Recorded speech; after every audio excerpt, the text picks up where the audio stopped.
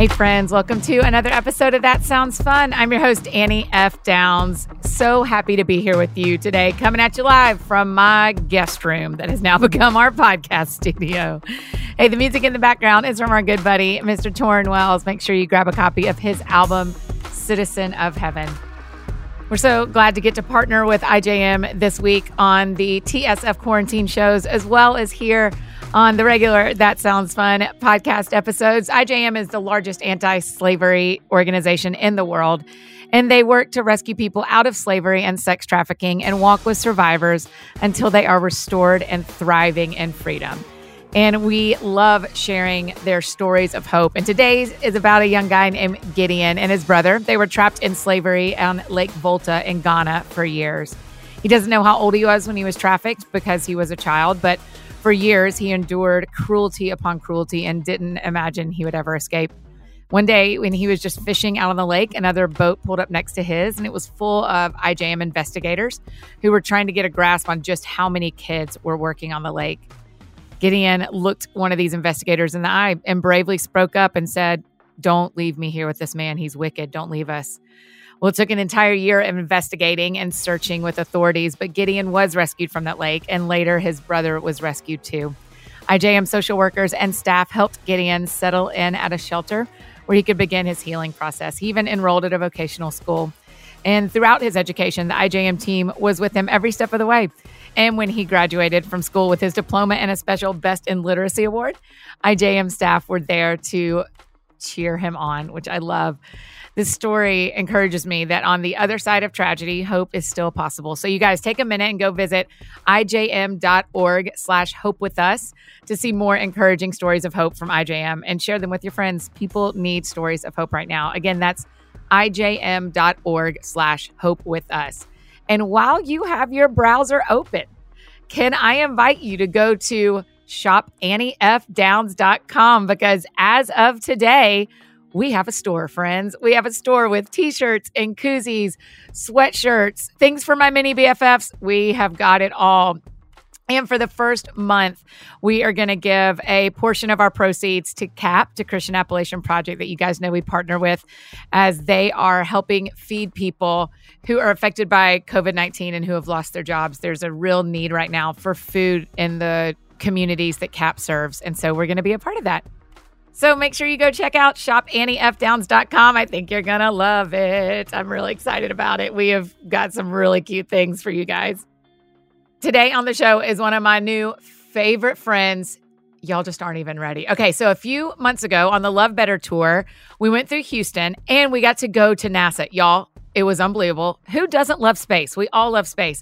And with us on our tour was an astronaut's wife, Drew Morgan's wife. Her name is Stacy Morgan. And we ended up sitting by each other. We hit it off. We laughed. And I was like, okay, we need to hear this story on the podcast. My friends are going to love this. And today is the perfect day for you to get to hear Stacy's story as well as some of Drew's story, because right now he is on a shuttle back to the planet Earth from the International Space Station, where he has been for the last 10 months. So he actually lands overnight tonight, Thursday, the 16th, and tomorrow morning we'll be able to watch the landing. It's so awesome. So I wanted to have Stacy on because we've just never gotten to hear a story like this of someone whose husband is in outer space and someone who is as cool as Stacy is. So I think you're going to love this conversation with my friend, Stacy Morgan.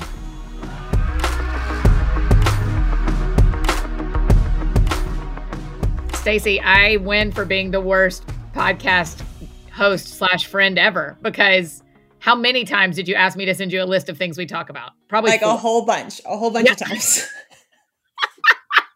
And I just forgot, Stacy, because I'm just so certain that we're going to be fine. And this is kind of a big deal for other people. You do it a lot, but the rest of us are kind of new to this. I'm sorry. And remind us what Enneagram number you are.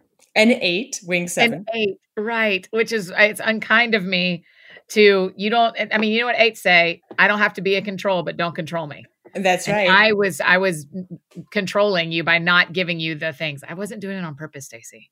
It's like passive aggressive control. That's right. Just remember whose show this is, Stacy Morgan. Right. Oh, think not. You are not going to prepare for this That's right. You will not be able. I'm going to lead with what I just read in your bio, because you have a bio, because you're fancy. Yes. Your bio says that you used to work at the Smithsonian. I did in college. My last 2 years of college, I was in DC and I needed a job, to fill the time and pay my bills. And I worked at the Air and Space Museum at the Smithsonian. And at the time they had this gallery called How Things Fly. I think it might actually still be there. And it was the one gallery where you could touch stuff. And so my official job title was the best. My best job I ever had. My official job title was explainer. And that was my job, to walk around, explain things, do demonstrations about how airplanes work and stuff. And it was totally awesome. And I got like a discount at the gift shop, which at the time felt really huge. But guess where all my family got Christmas presents from? That's right. I mean, you could not, were you and Drew already dating at that point? Yes, we had been dating for a couple of years at that point. And so he also got Christmas presents from the Smithsonian. From the Air and Space Museum long before he was a plan to be an astronaut. That's right. I mean, I tell him, I think I got hired in this industry long before he did. I mean, I was an explainer, for goodness sakes. You were an explainer. That's right. Right. You knew so much about science and space long before your husband lived there. That's right. Right. So remind me what date he comes home from the International Space Station. Okay. So he lands back on Earth on April 17th, and he'll be back in the US the next day, the 18th. Okay. I mean, that is coming up. We're recording on the 3rd. That's coming up very soon. Yeah, exactly 2 weeks from today. So it's pretty wild. And he's been gone for 9 months. 9 months. And then he had to leave a month early. Yeah. So he's been like away from our house for 10 months. Man, that is crazy. Okay, we're gonna talk about all those things, but first, I need us to continue down this space Smithsonian thing. Yes. Because one of the things I love about being friends with you, there's a lot of things I love about being friends with you already, but one of them is I have loved, as I've learned your story, how your and Drew's story is one that it feels like God was very intentional to write a path into the story. Like, yes, it just feels like he's drawn a lot of very obvious lines in your life. Do you feel that's true too? I do feel that's true. I think, that's very true. I've always felt like there was a path, as you say, like that God was guiding us to pretty much in a lot of our big decisions. And then, it's one of those things where at the time you don't always realize it, but a year later, 10 years later, you look back and you're like, whoa, like what was that? Wow. Okay. So Stacey, back us all the way up, because I want people to get a little bit of how you and Drew met and how y'all ended up in the same place. So will you back us up to college days? Yes. So at the end of my freshman year of college, Drew's junior year, we were both cadets together at West Point. Any military academy person listening will immediately, their ears are going to prick up, because dating between the freshman class and other classes is prohibited until a certain period in the year. But this was after that point. I want to make that very clear. Okay, yes, everyone knows. We are rule followers. We did not meet until after that point, and we started dating. So the end of, I was 18 when we first met, which is like insane when I think about that. And now I see why our parents were like, at the time we were like, almost 18, right? Don't you? Yes, I was a 16-year-old. Yes. Yeah. And that's, I mean, like, of course, at the time we were like, we know everything about the world that we will ever need to know. We are so mature. Yeah. But so we dated for 2 years at West Point, and then he graduated. And I transferred to George Washington University in DC, which was kind of relatively close to where he was going to medical school. And I finished out my degree and we got married after I graduated. Were y'all believers in college? Yeah, we met actually in a club called Officers Christian Fellowship, which was like, we met on Wednesday nights and we're in small groups. It's that kind of model. Yeah. Officers Christian Fellowship. I've never even heard of that. Yeah. It's, it's like, a Christian. It's like FCA. It's like Fellowship. Yeah, exactly. That's right. It's like InterVarsity or Navigators or, one of those. Yeah. So when you met him, you and I have talked, we've been friends for a month now, almost officially a month. It's been an intense month. It feels like happy month anniversary to us. Thank you. Yes. It feels like an intense month. Well, cheers. It's partly, we did become friends very fast in one day. And yes, we did. We got quarantined at the same time, which most people weren't quarantined yet with us. Right. That's right. And so we started watching the same Netflix shows. Yes. And so it really sped up our friendship, and I'm thankful for it. Mm-hmm. Yeah, like a traumatic experience, but like in a good way. But like in a good way. Yeah, we're like trauma bonded, but in like the best kind of trauma bonded way. That's right. And like you, I don't have any supervision in my life right now because I'm the only adult in my house. So if I want to binge watch 4 episodes of Tiger King in one night, who's going to stop me? Who's going to stop me? Nobody. We do need our next show, by the way. Have you moved on? No, I'm not really. I'm very disappointed by my choices the last few nights. It's been How do you disappointing. feel about one of the things I'm thinking about, because HBO has made it free, is McMillions. I saw that. I will admit I'm a little bit of an addict to like, I saw free HBO and I was like, you had me at free. That's right. That's right. I know. So maybe McMillions is the next one we do. That sounds good to me. Have you heard anything about it? Nothing. It's like how the McDonald's millionaire Monopoly game has been fixed all along. Oh my goodness. I love it for so many reasons. One being I really used to be into that game when I was in junior high school, like when you really thought you could win. Yeah, when you were like collecting them. I know. Yes. So apparently that's what it's about. Again, I haven't watched it yet. And so if someone's yelling at their phone or their car or whatever that we're picking a very inappropriate, terrible show, we don't know. We just have heard. That's right. We have no idea. Millions. Right. So, okay, well, we need to find another one. Okay, so we're trauma bonded because we met a month ago. But I just would love to hear when you're talking about this like season of college when you and Drew met, but then y'all are only 18. And you and I have talked enough about my personal life and everyone knows I'm not married yet. But how soon did you think this is my husband? I think he came to that more faster than I did. I mean, I wasn't thinking, I'm kind of a short-term thinker. I have a hard time thinking like farther than 6 weeks out. And he's like planning his retirement when he's like 25, right? So I think he was always thinking more forward thinking than I was. And I was very much feeling 18, 19 years old at the time. And it was like, hey, and I don't know, it was one of those things. I remember waking up one morning and like thinking about him and having this weird realization, like he has everything I'm looking for. Like there's nothing weird or wrong with him. That's like, there's no real flex. There's no like, and it was a weird realization to think that this guy, like, this is a really quality person who I could see myself with for a long time. Like this might be someone that I change my life for in the short term and the long term. And that was kind of I think he was probably, the first guy that I really deeply felt that about. So what got it worked out. Yeah, that's right. You're like, good thing I felt those deep things because he married me. What made you go to West Point? I don't know this answer. Oh, well, I think I didn't know exactly what I wanted to do.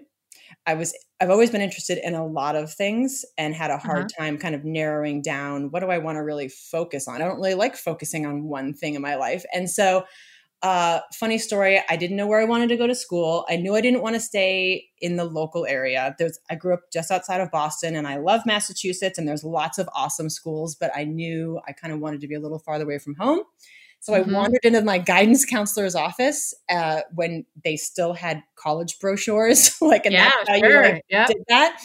And I was like browsing, which makes me laugh, thinking like, like looking future, and I'm like browsing, right? I'm like, dropped with this off that day, and I randomly found one about the Army. And I think it was just an Army brochure, but that sparked me going online and requesting some information about West Point and learning about the military academies in general.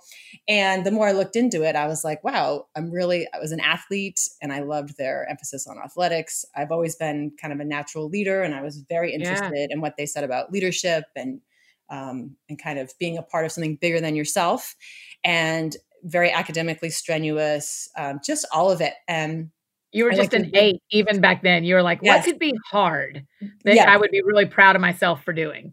Yeah. What would be hard, and a path that a lot of people don't choose. And especially as a woman, like there's more women there now than there was then, but still not a majority by any stretch. So it was a challenge in that way too. And so the more I looked into it, the more I just felt like this is a good fit for me. And it was. And the reasons I chose to transfer are kind of complex and multi-layered, but it was the best in many ways, some of the best years of my life. I learned so much about myself. I learned so much about leadership, certainly met Drew there. And that has helped me. Those 2 years have really helped me support him in a way that, a lot of other military spouses don't get to experience, because it's hard to understand some of that warrior mindset, some of those leadership things, unless you've also been taught them and you've also lived into that for a period of your life. So that has really helped me. Like when other spouses might be like, I can't believe you're letting him do that course or go to that thing or be gone that long, or why doesn't this bother you or whatever. And like, I don't know. I just get it. Like I get it at a different level because because you were on the inside of it. Yeah. Yeah. Oh, I have never thought about that, Stacey, that there's something you understand that a lot of other military spouses don't get the opportunity to understand because you've been on both sides of this. Yeah. And I think it's something you can kind of learn as time goes on, but I kind of came into it at an advantage because I had those 2 years for sure. Did you enlist? No, when you go to the academy, you're on the track to be an officer. So you're never in the enlisted ranks, but you're not an officer till you're commissioned after graduation, but that's the path that you're on. And so Drew did that. Yes. So he got commissioned right after graduation and then immediately went to medical school. And so halfway through his medical school is when I graduated and we got married. And then he went straight into residency. And then, of course, while we were in medical school is when 9/11 happened. And so that changed everything. I mean, the military that we joined, right? I mean, the way we had been trained and what we thought our military career was going to look like completely changed after 9/11. And we were in Washington, D.C. when that happened. And so that was pretty crazy. But everything changed, right? So he still had 2 more years of medical school left, or say 1 more year of medical school left when 9/11 happened. But a lot of his classmates and our friends were already deploying over to Afghanistan and, not long after that into Iraq and stuff. But we still had a few years of residency to get through before he was deployable. But as a military doctor, you kind of have a choice. Do you want to be more in a hospital or more kind of attached to a unit? And we knew from the get-go that I knew that special operations and being with soldiers was where his heart is. He talks about that a lot, even now. And so as soon as we graduated from residency, we joined the special operations community. And that's where we spent we continue to feel like we are still part of the special operations community, but that's the rest of his service in the Army. Before we came to NASA, it was all in special forces. And so that's where he did all of his deployments, Iraq, Afghanistan, and other trips and training and stuff like that was all with special forces. Yeah. And so I want to ask questions down that path, but I do want to say to people, because it's special forces, there's a lot of stuff y'all can't tell us, which is fine. Yeah. And there's lots of, I don't even know. Like, people are like, oh, tell me the truth. I'm like, I don't know the truth. You're like, I don't. So that's what I was going to ask you, Stacey, because I think it's so interesting for you as a wife and as Drew's best friend, what is it like? Because there are so many people listening who have someone up close to them that can't tell the whole story, that you have to just trust. How did y'all have enough trust already built that that's okay with you? And were there days where it wasn't okay? I mean, there are certainly days where out of my own sense of curiosity and feeling like I need to know everything, I would I'd be annoyed if there was something that he wouldn't tell me. Like I know there's more to that story. Come on, spill the beans. Tell me. And he's very good at keeping secrets. He's far better at keeping secrets than I am, which is again, probably why he used serving in special forces. But they're not calling me either, Stacey, just so you know. I understand. They must have misplaced my number, but, or maybe I am, and it's just what I would say. I mean, that is what I hope in my heart, that you can just tell me when we get to heaven. That's right. But, he would tell me what he could tell me, and I'd have to trust that and everything else, and it, it's certainly you want it to be like a movie and, but you have to, at some point you have to just accept I will maybe never know that whole story, but he has always been also good at journaling. And so something that helped us even get through conversations and debriefing what he experienced in deployment was I would read his journals. And of course, they're not journals like girl journals. There's nothing about his feelings or right.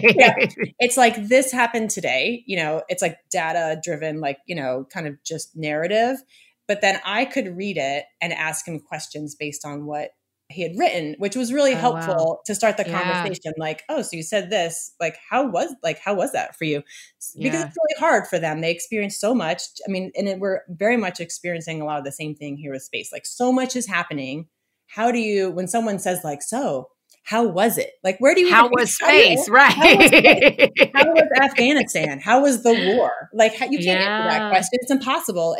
It's everything, you know? And so it helps to be like, hey, I read on this one day, this one thing happened. Can you tell me more about that? Or like, was that hard? Was that, you know, how was that? And that allowed us to have a lot of, I think they were great conversations that I felt a part of what he was doing. And it allowed him to talk about it in a healthy way without feeling like he's, you know, having a therapy session or something with me. Yeah, right. And when he's, because he was deployed as well, right? Yes. Mm-hmm. So during deployment and which again, to me is such a story that God was telling all along, y'all had no idea space was in your future. Like No literally idea. living in outer space was your future. But you have done a deployment where he was in a different country and unable to come home. Yes, we did 3 big deployments, 2 to Afghanistan, 1 to Iraq. And yeah, there are a lot of similar elements, you know, with combat deployment as there is to, I mean, this is like a space deployment. It's just yeah, that's right. different, but there are a lot of really similar elements to it. Yeah. Tell me this is a question you're going to wish I'd given you ahead of time. Sorry, friend. Right. Tell me what you know about God that I don't know about God because you've lived through multiple deployments. I think that no matter how bad it is, no matter how dark it is, like God is always there. Even if you can't feel him, even if it feels like how could you let this happen? This is terrible. This feels like you're in like I remember going to funerals and sitting in these funerals with these men who are like so young, you know, so shocking, like, and everyone is weeping and crying. And it feels like, and meanwhile, Wow. Drew's still over there, you know, this is still Right. happening, ongoing. And you're thinking like, we had a period where there was a month where we had like 4 guys in 1 month or something. I mean, it just kept happening. Gosh. And it was like, what is going on? And I remember a friend saying, you know, you have to remind yourself that like the sun will still rise tomorrow. Like no matter how bad today is, the sun will still rise tomorrow. And it was like, it's true. You know, God is always there, even when things are terrible, and he will still cause the sunrise to happen tomorrow. And that's like a promise every day, you know, like it's a new day. Today was terrible. It can only get better from here. Yeah, because I think if there's something similar to that has come true to me in this quarantine stay-at-home life is that it's just my opportunity to see that God is who he really says he is. Yeah. I mean, sometimes I think it feels like, especially you feel it at deployment, you feel it in quarantine, like it feels like it's always going to be like this. Like it will never be different. But I learned like it doesn't feel like it now, but there's always an end where it gets better. And you have to force yourself to focus on that light at the end of the tunnel because it will come. It's just a matter of like, how miserable are you going to make yourself between now and when it ends? Yeah. Do you know, Stacey, that's one thing that I said to someone just yesterday is I was like, here's what no one is saying about COVID-19. No one is saying this is the rest of our lives. No one is. Right. It's true. Like, that's not what they're saying. Everyone is saying there is an end. We just don't know when it is. And I have kind of had to tie myself to that a little bit. Yeah, I agree. I mean, you have to force yourself to remember at some point, whether it's in 6 weeks or 6 months or 6 years, like this will end. Yeah. And so in some ways you have to prepare for when it's over. Like we're all working hard to just like keep our head above water while we're in it. But that's interesting. You know, you have to also prepare for when it's done. Like you can't be like caught on your heels when this is all done. Like, okay, so what does that look like? What does it look like to prepare for the thing to be over? I mean, you're in the middle of doing it because Drew gets home from space in 3 weeks, 2 weeks. Yes. What does it look like? You're like, yeah, Annie, settle. I know. A lot to do before then. I mean, I think about, you know, I like a lot of trust. Like I get like a lot of my friends and people I know are very stressed about like schoolwork and stuff with the kids. And like, for me, like, yeah, it's totally stressful. Like 4 kids, I'm like, Lord help me, please. Like we'll go back to school tomorrow. But I have to trust that like next year when this goes in, like teachers are amazing. They are going to adjust like whatever their teaching plans are for the fall. They will make up the shortfall that we parents are unable to do. Like I have full trust in their ability to do that. Or organizations that I belong to, like I work at my church and I work for MOPS, and like we're talking to people about like, you have to keep your organizations going because when this comes out, you can't have done nothing between now and when you want to restart. Because you will lose, you will lose interest, you will lose people, you will lose any momentum you had. Like you can continue to do things, but you have to plan for when you are back together. Otherwise, you won't have any reason to get back together when it's all done. Yeah, that's right, man. And there's no like manual for this for y'all, right? No, or is there more? Do people? I mean, because I guess people have been deployed for lots of generations, and families have reconnected. But every relationship is so different.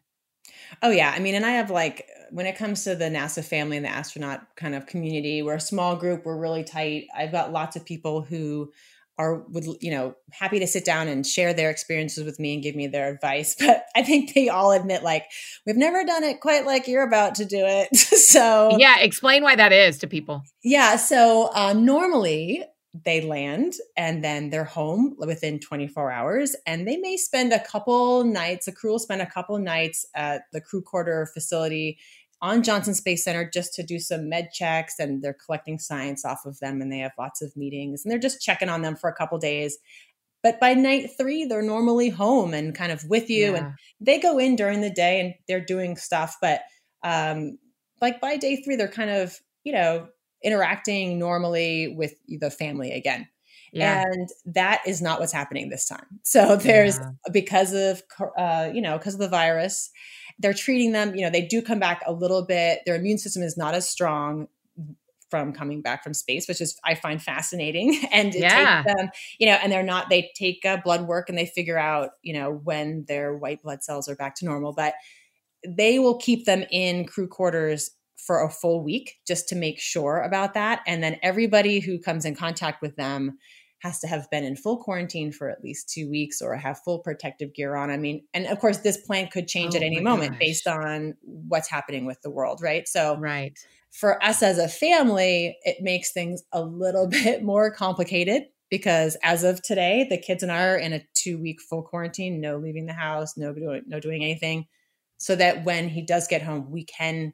You're as pure as possible. Yeah, exactly. Yeah. And take our temperatures, all that same stuff you had to do for 2 weeks while you were trapped in your house. Same deal. And of course, like if any of us, spike a fever or show any symptoms, then like, forget it. We won't be able to see him when he gets home for at least a week until they feel like his immune system is back up to where it needs to be. But we've never done it this way. It's complicated on so many levels. All the logistics are totally different. We can't travel through Europe the way they normally would to get home. There's all kinds of different. And originally when we were with you in Houston, the original plan was you were going to get to go to where he lands in Kazakhstan and be there with him, right? Or was I making that up? You're making that up. I do that. I tend to do that. That's right. It happens. The family because they come home so quickly. We do go to Kazakhstan to watch the launches, which are incredible. But we are here for the launch and we watch them usually from Mission Control. Not sure if that's happening because Mission Control is locked down in order to keep all the, the important people who keep all that stuff running healthy. Yeah. So we're not sure about how that's going to work. Worst case scenario, I watch it from home and, somebody kind of supports me and the kids in that. But we're hoping. Yeah. Did they have like counselor kind of people that'll come sit with you? Is that because when you texted me that yesterday, I thought, I can't wait to ask her tomorrow what a support person is. Yeah. I mean, or is it another wife? No, it's usually another astronaut who has experienced it and can kind of be like, okay, if you're let me tell you what he's doing now. Let me tell you what they're doing to him right now or whatever. Yeah. And then it's with you. You have escorts with you for the launch. A couple astronauts came with us who are awesome and they just kind of like take care of everything for you and tell you what to do and are there in case something goes sideways. They're there to facilitate anything you need. And then same thing on the back Drew end. will turn around and do this for astronauts in the future. Yes, he has done it before. And I'm sure he will do it again. And we do have crew psychologists who are Drew's support, and they also support me, which has been awesome. I'm very pro psychologist, and it's been awesome to have a professional to talk to who can be like, yeah, those feelings are normal. Those feelings are great. Yes, that's definitely something we should continue to unpack. And he can talk about it with me. He can talk about it with Drew. A lot of talk about expectations when he gets home and what that looks like and new routines and that kind of stuff. I mean, look back, just blink back to your 18-year-old self who decided to go to West Point. I mean, could you have ever dreamed that in a handful of years? I mean, y'all, are we about the same age? I graduated college about 20 years ago. Yeah, I graduated. Yeah, I'm a little bit less than that. Yeah. And I'm just thinking, man, 20 years ago, could you have ever dreamed that you would be the wife of the longest staying astronaut in the International Space Station? Isn't he the longest by a few days? He's number 4 in the lineup, number 4, which is, that's long enough. That's good enough for us. Yeah. I just keep making up stats about Drew, so that's fine. But okay. I do know he has the most spacewalks. That's true. I think he does. I have to check those numbers. That, right? I think so. Yeah. I think he had for one mission. I think he might have the record for the most in one mission. But I know, so when he proposed, he said something like, he could tell you exactly the words, but it was something like, I promise a life of adventure or something. And at the time I was like, that's delightful. Yes, sure. Now there have been several points in our marriage where he has proposed something crazy or hey, I want to apply to the astronaut program or I'm going to go into special forces or whatever. And when I was like, he's like, hey, I promised you a life of adventure. And I'm like, that's not what I thought you meant. That's right. What did you do the day that he came home and was like, hey, I've got this crazy idea. I want to apply to be an astronaut and move us to Houston. Oh, it was crazy. I mean, I remember distinctly because he came home and he was huge news. He was all amped up. And, we were deep in special forces at this point. And living in DC. Living out just outside of DC. And, in order to make that lifestyle work, like many jobs, you have to be all in or you'll be miserable, right? And so we were all in. And he comes home one day all amped up and he's like, I'm so excited. You're not going to believe this. NASA has opened the application window for a new class of astronauts. And I was like, blink, blink. Okay, whatever, chicken's on sale today. Who cares? Right. I don't know. Are we just exchanging random pieces of information we read? Right. What are we doing? And I'm like, why are you telling me this? What? And he's like, I want to apply. And I was like, well, I wanted to be a ballerina pop singer. I don't know, engineer or something when I was a kid, but that's not where my path has led us. So that's not it. And he's like, no, I could, I want to apply.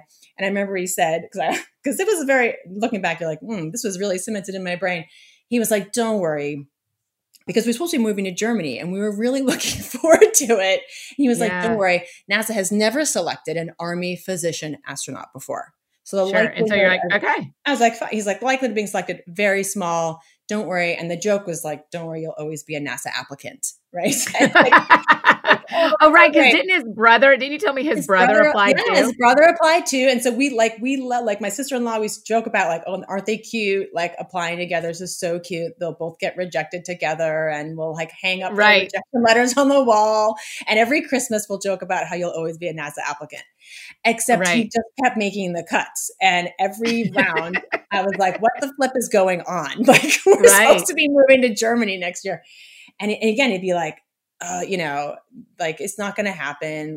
I met, every round he'd meet these amazing people who are also applying and he'd be like, they're amazing. Yeah. They're so not only are they geniuses and so smart, they're awesome people, they were jerks, but they're not jerks. They're super awesome people.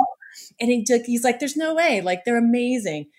But he just kept making the cut. And then it got down to the smallest pool of people before they make their final selection. And it's 40 or 50 people. And honestly, they're all so amazing in their respective fields. And there's just awesome people that you could pick any combination of those people and probably have an amazing class of astronauts. Yeah. And there's all kinds of choices that go, decisions that go into how they choose that. But, it was 50-50 at that point. We thought it was 50-50. It was actually smaller than that because his class only had 8 people in it. So it was really small. But, it was still you have no choice but to continue with the path that you were on until you hear otherwise.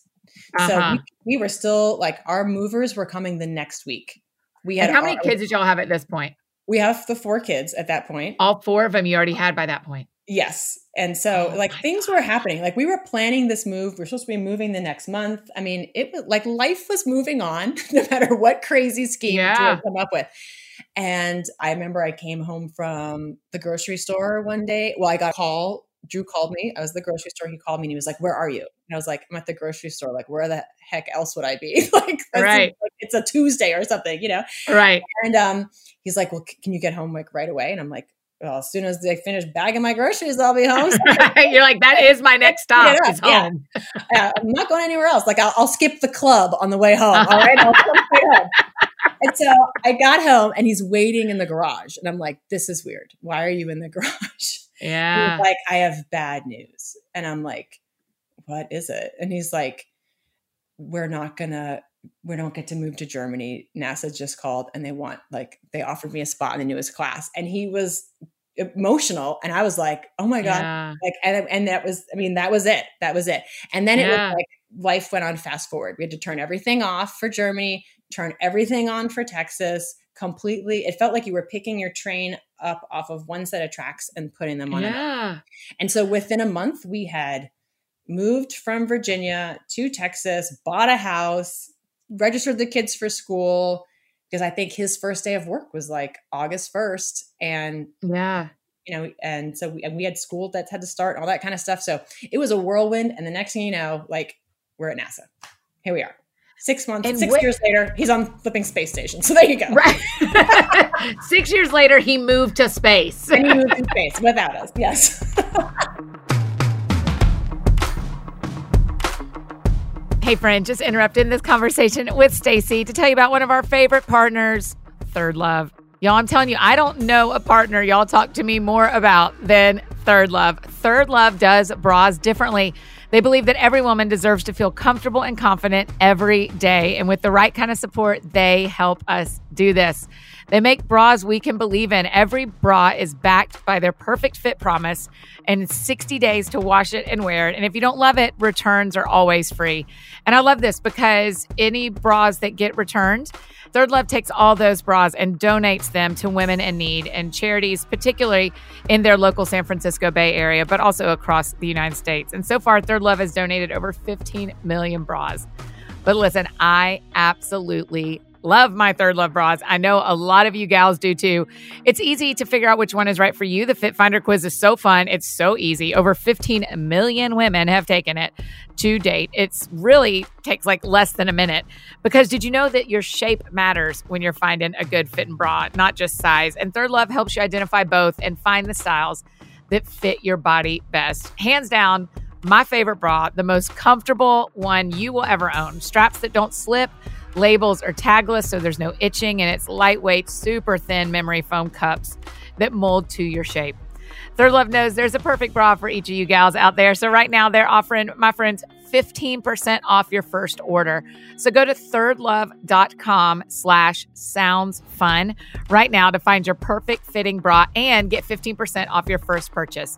That's thirdlove.com/soundsfun for 15% off today. And now back to the show.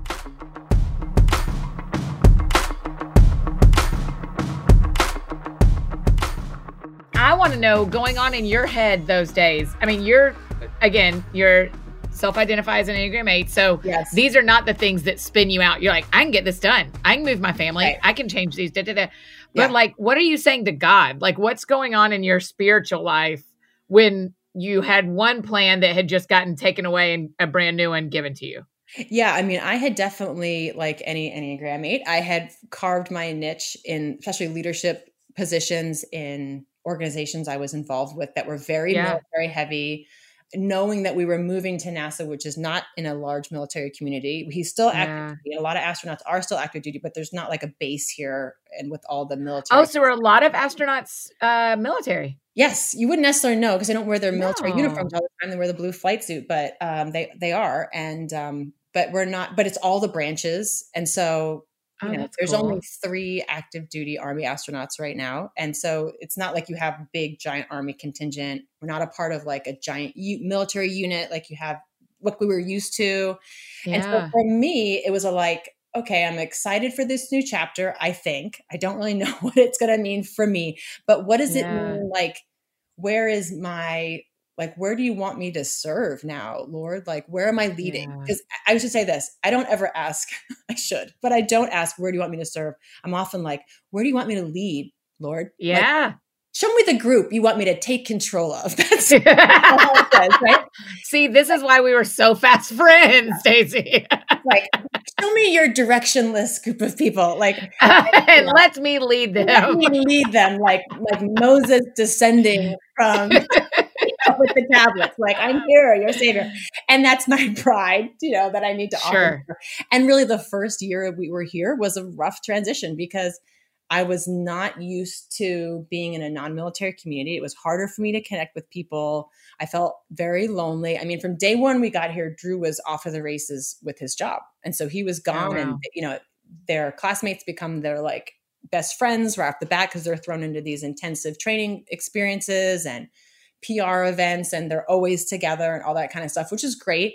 But I didn't realize how much the military community smooths your transition for you. When you live near a military community, they're used to people coming in and out. And so when you sign kids up for school or you go to sign up for a program or whatever, they're used to people coming in and out, and they have adjusted their language and their processes to make it easy and as painless as they can. In other areas, and this is a great learning point for people who always ask, how can we support our military community? Yeah. When we come into a new community, if someone has lived in a town for 20, 30 years, maybe you should have somebody read that handout that they're about to push out who didn't always grow up there, right? Because I can't tell you how many handouts or instructions I got that assumed I knew how something worked, assumed I knew where that place was, assumed that I knew, even assumed that I knew that I had someone I could ask questions to, and I really didn't.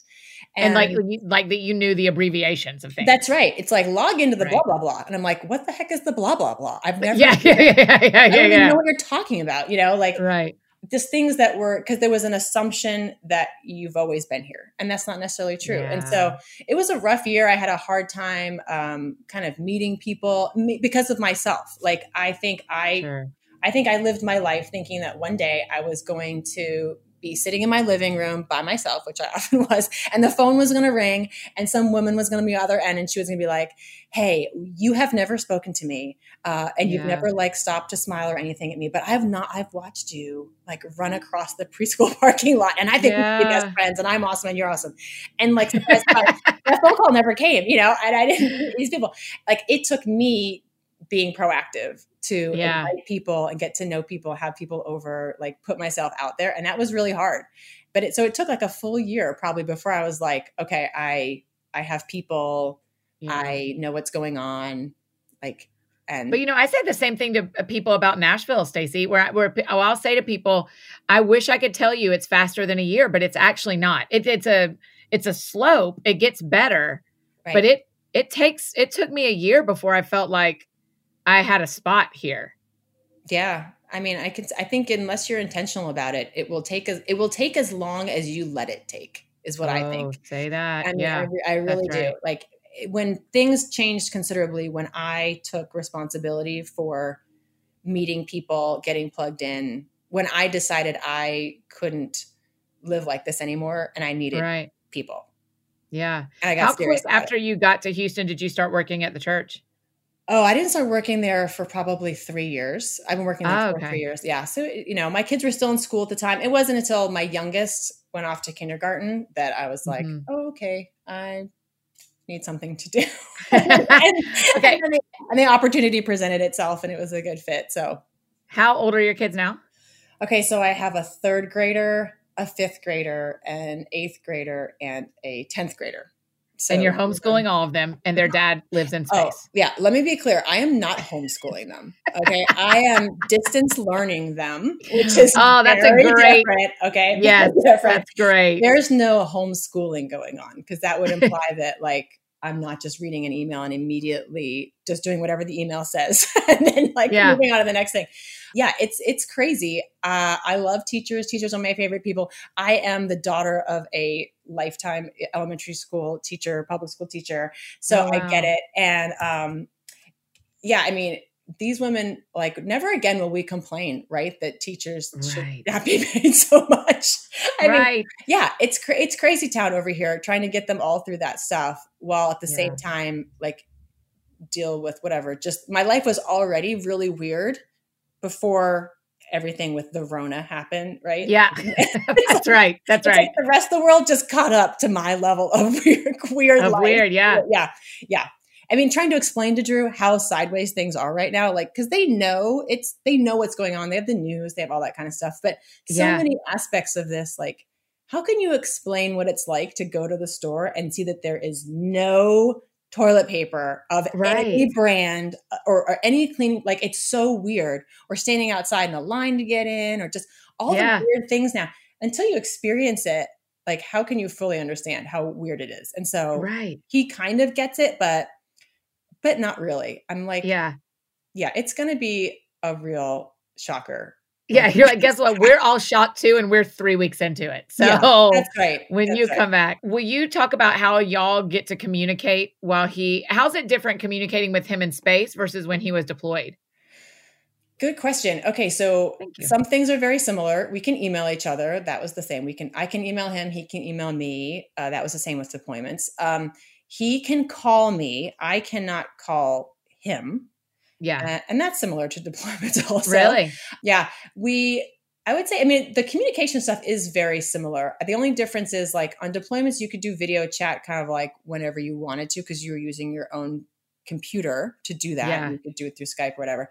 The way it works right now when he's on the space station, so he can call me. Now they are 5 hours ahead. They work off of Greenwich Mean Time. So, like, he likes to call us before he goes to bed, which is always the worst time of the day for us. Like, it never fails. It's like homework time. Now, of course, this was all like before our schedules got completely turned upside down. Now it's like, call whenever you want, because it's a circus over here. I don't care. Right. You know? Who knows what we'll be doing? I may still be in my pajamas and eating pancakes at 5 o'clock at night. I don't even know. Right. So he calls whenever. But yeah, he calls, and then we video chat once a week. But that is through a different kind of system that has to go through mission control. So yeah, it's like a NASA thing, right? Like NASA has to control all of it. Yeah. So it's like I log in, and then he logs in, and then we're like connected through a screen at video mission control. So that's a little strange. And but they said to us, correct me again if I'm wrong, because I keep making up stories about Drew, that they technically leave y'all once they connect him with your family, NASA people pull out of the conversation. Well, or is that on the phone? No, the phone, he is direct to me. We don't have to worry about like eavesdroppers on the phone, because that's like, he calls me like through an internet phone. And got it. That's 1-to-1. That is shocking that he can just call you from outer space on an internet phone. It is true. Like, sometimes he'll call, and like sometimes calls will drop or whatever, and I'll be like when eventually sometimes like the call will drop and it'll take him like 10 minutes, whatever, to call me back. And when he does, I'll be like, like that took forever. Like, what took you so long to call me back? And he'll be like, listen, I am in a flipping spaceship traveling at 17,500 miles an hour around the globe. Like, cut a little slack. Right. Whatever. Fine. So, the video chats, I mean, there is someone kind of monitoring it to make sure that there isn't a problem. Like, if we had a tech problem there, they would fix it for us. But they are supposed to back out of it. And hear me, NASA, when I say I fully trust that you do what you say you do and you back out of that conversation.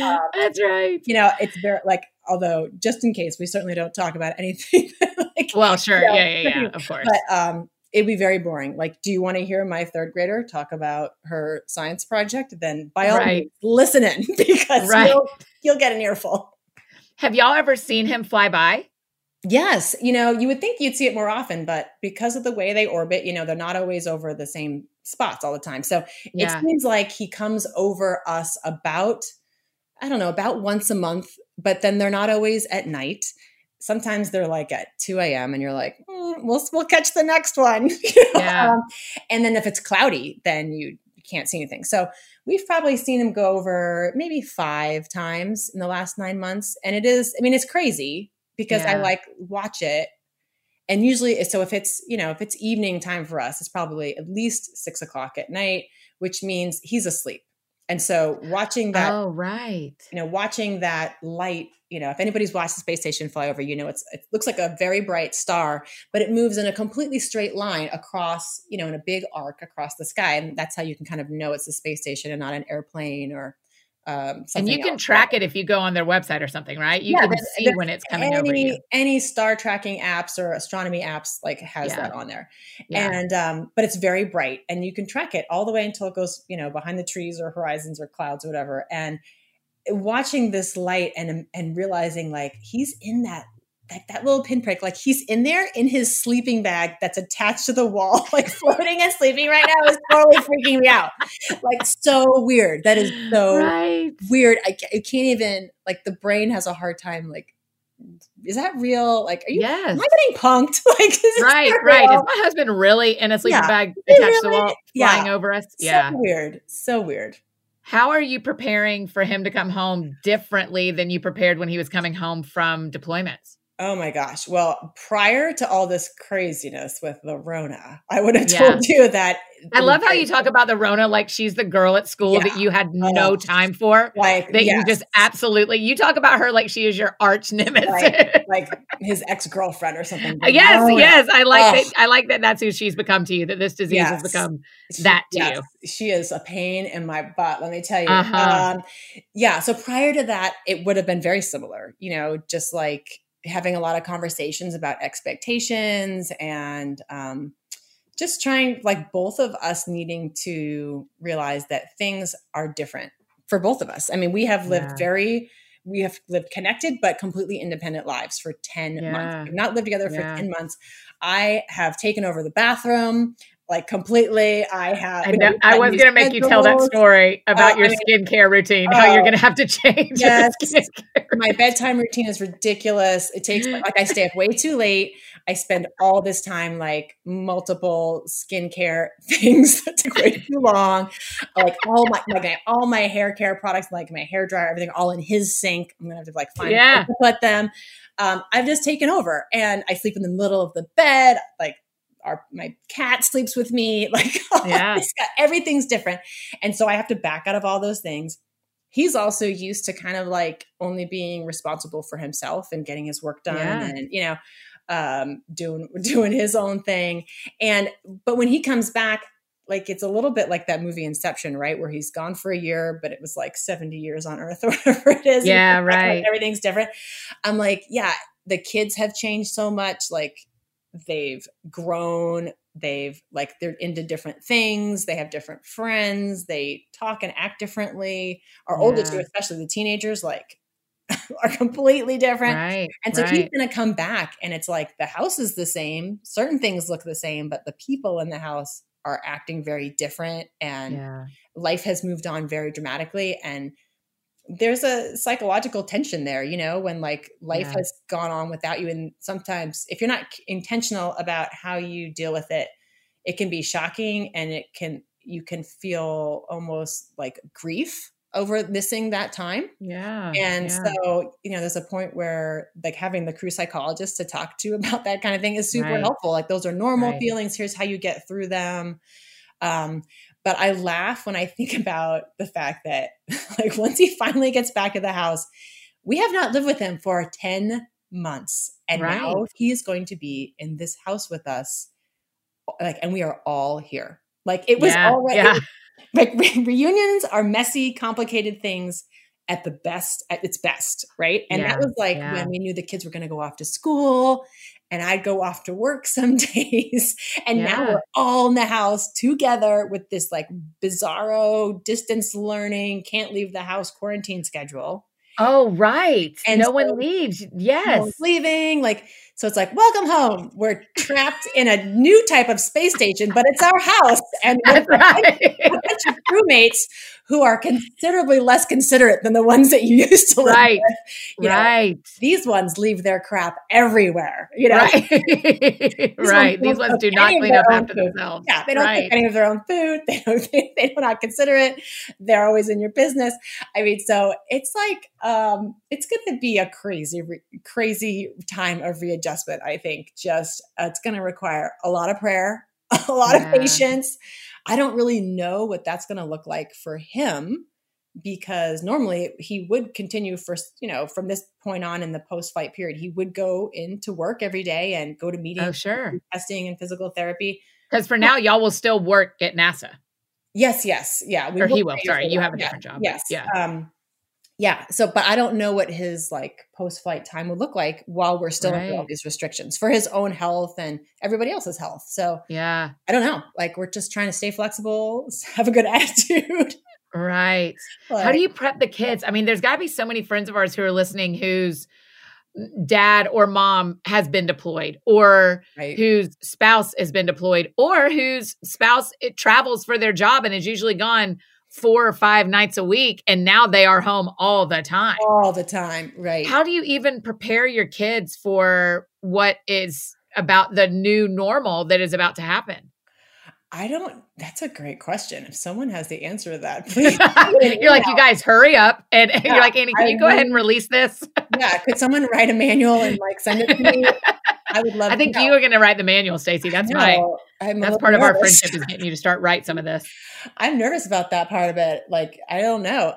I think the hard part right now, which is like from deployment side and other trips, the way I thought this was going to go, it's all about setting expectations. We had meetings, like, it was very helpful. We had one of the crew docs come to our house and talk to us about what would dad, how he's going to look a little different. He's going to be, he hasn't seen the sun for 9 months. He's going to be pale. Oh my gosh, that's right. He'll be pale. He's like super jacked because he's been working out like crazy there, but his balance is off. Like, they have real balance problems for a couple of weeks, and we have to be careful with him, and he may have skin sensitivity, and he may just be feeling off. And what does that look like? Because from a kid's standpoint, that could be scary. They think he's going to come back looking as robust as when he left, and that's not true, at least not initially. Yeah. So that was very helpful to prepare for that, and then preparing expectations for like what the schedule would look like.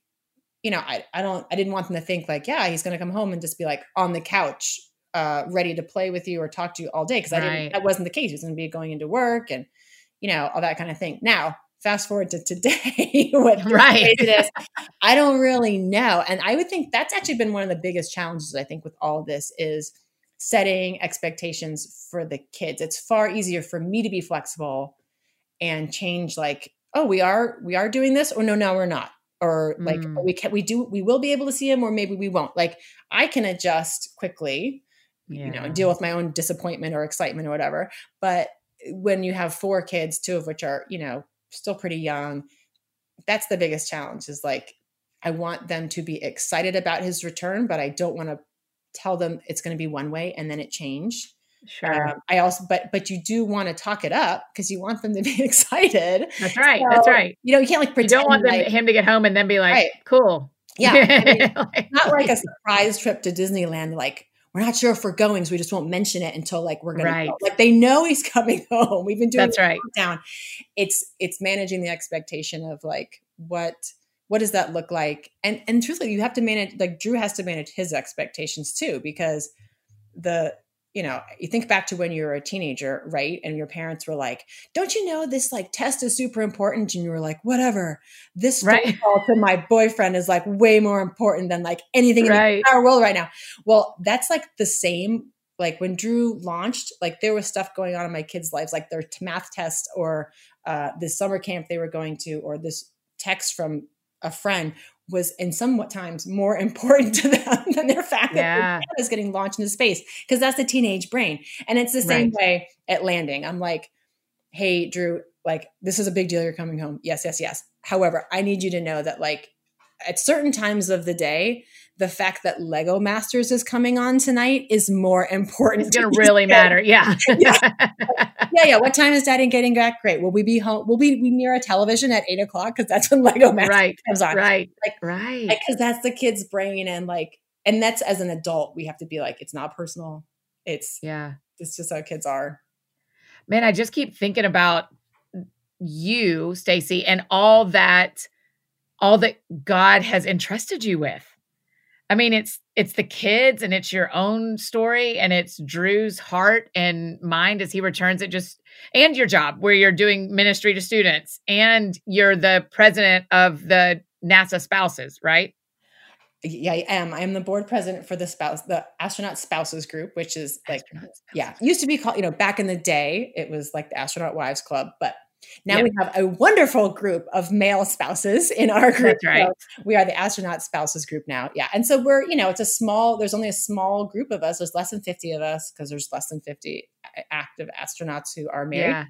Yeah. And that's a super important support network for all of us, because this is such a unique, like weird, sometimes awesome, sometimes stressful, but certainly unique no matter what lifestyle, that it's really important that we are connected to each other, because no one else really understands it like a fellow astronaut spouse. Right.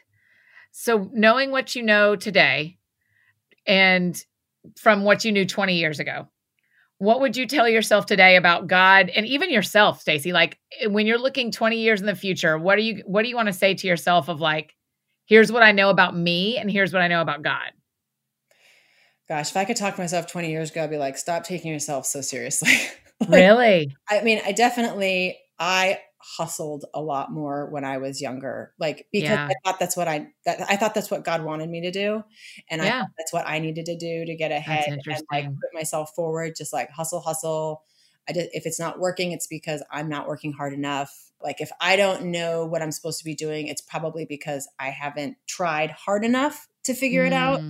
And so I'll just work really hard, and everything depends on me. Like, if I don't do it, nobody will do it. If I don't do it well, it'll fail. And I think that's like with time and maturity and experience and seeing God move through my own failures. You like come to a place in your 40s finally where you're like, oh gosh, like I wasted a lot of emotional energy worrying about stuff, planning stuff, working 18 plans in case one of the 17 before that didn't work. And really none of that was under my control. And I just was like being busy for the sake of being busy. Like my teenager would say I was being such a try hard. That's like a huge right? I'd be like, 25-year-old Stacey, stop being such a try hard. Because I was super trying hard, and I still work with excellence, but I like a compliment that one of my good friends gave me maybe a few years ago. She was like, one of your best attributes is that you know when enough is enough. And I was like, is that a compliment? And she was like, yeah, because many people will just push, and they'll exhaust themselves. And when like it's good enough for government work, like when it's time to stop and it's like good enough for what is expected right now. Yeah. And I wish I'd learned that lesson earlier in life, especially in dealing with all the unknowns right now about Drew's return and what that looks like for our family. Like the 25-year-old me would be working 18 plans for every contingency so that I was ready. And now I'm like, all right, let's just see what happens. We'll see how because no matter what, the sun is going to rise tomorrow. Yeah. God's got this. Those things are not changing, whether we see Drew on day 3 when he gets back or on day 30 when he gets back. We will see him, and it's okay, because in 6 months, it'll all be a wash. And honestly, there's bigger, more important things in the world than this right now, than me. I think that's the biggest thing. Is there are bigger things in the world than me. I disagree with you.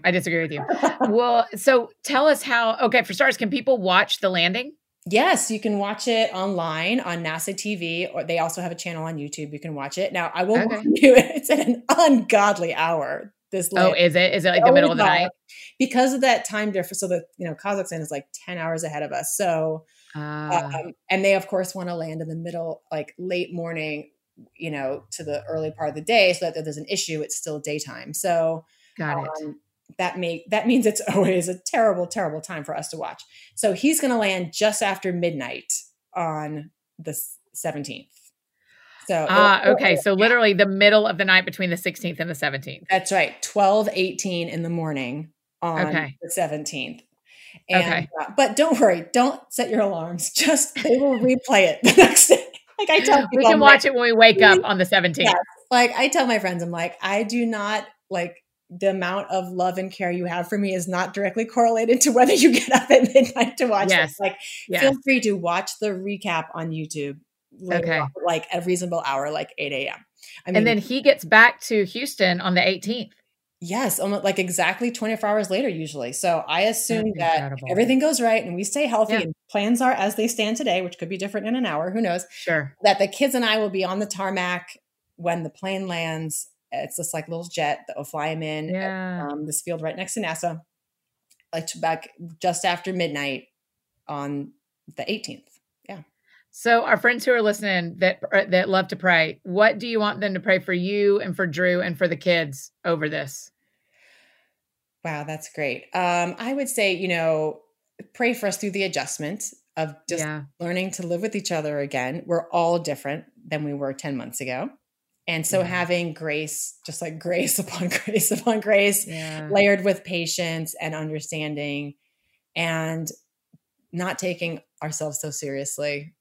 Like we're just going to have to be extremely good neighbors to each other. Super flexible. Like it's okay. Drew and I are both rule followers. We both like structure. We both like routine and kind of letting go of that normal routine because everything is just so crazy for everybody right now that that's going to be hard for us. So just that our reunion together will be as grace-filled and smooth and peaceful as possible. Yeah. Okay. We can do that. And I promise that gives you and me 2 weeks to get through a show. And then I'm a pretty excited friend. But I promise I'll be chill once Drew's home so that y'all can have some time. And then I'll need to start watching shows again with someone. It's okay. we're probably going to need to take breaks from each other. Like, I think people think that they come home and we are standing there staring at each other all right. day. And actually it's like a nightmare to think of me working on the computer and him being standing behind me. What are you doing? What are you doing now? What's your plan? What are you having for lunch? Where are we going? What are you watching? What are you doing? Are you doing something? I'd be like, get away.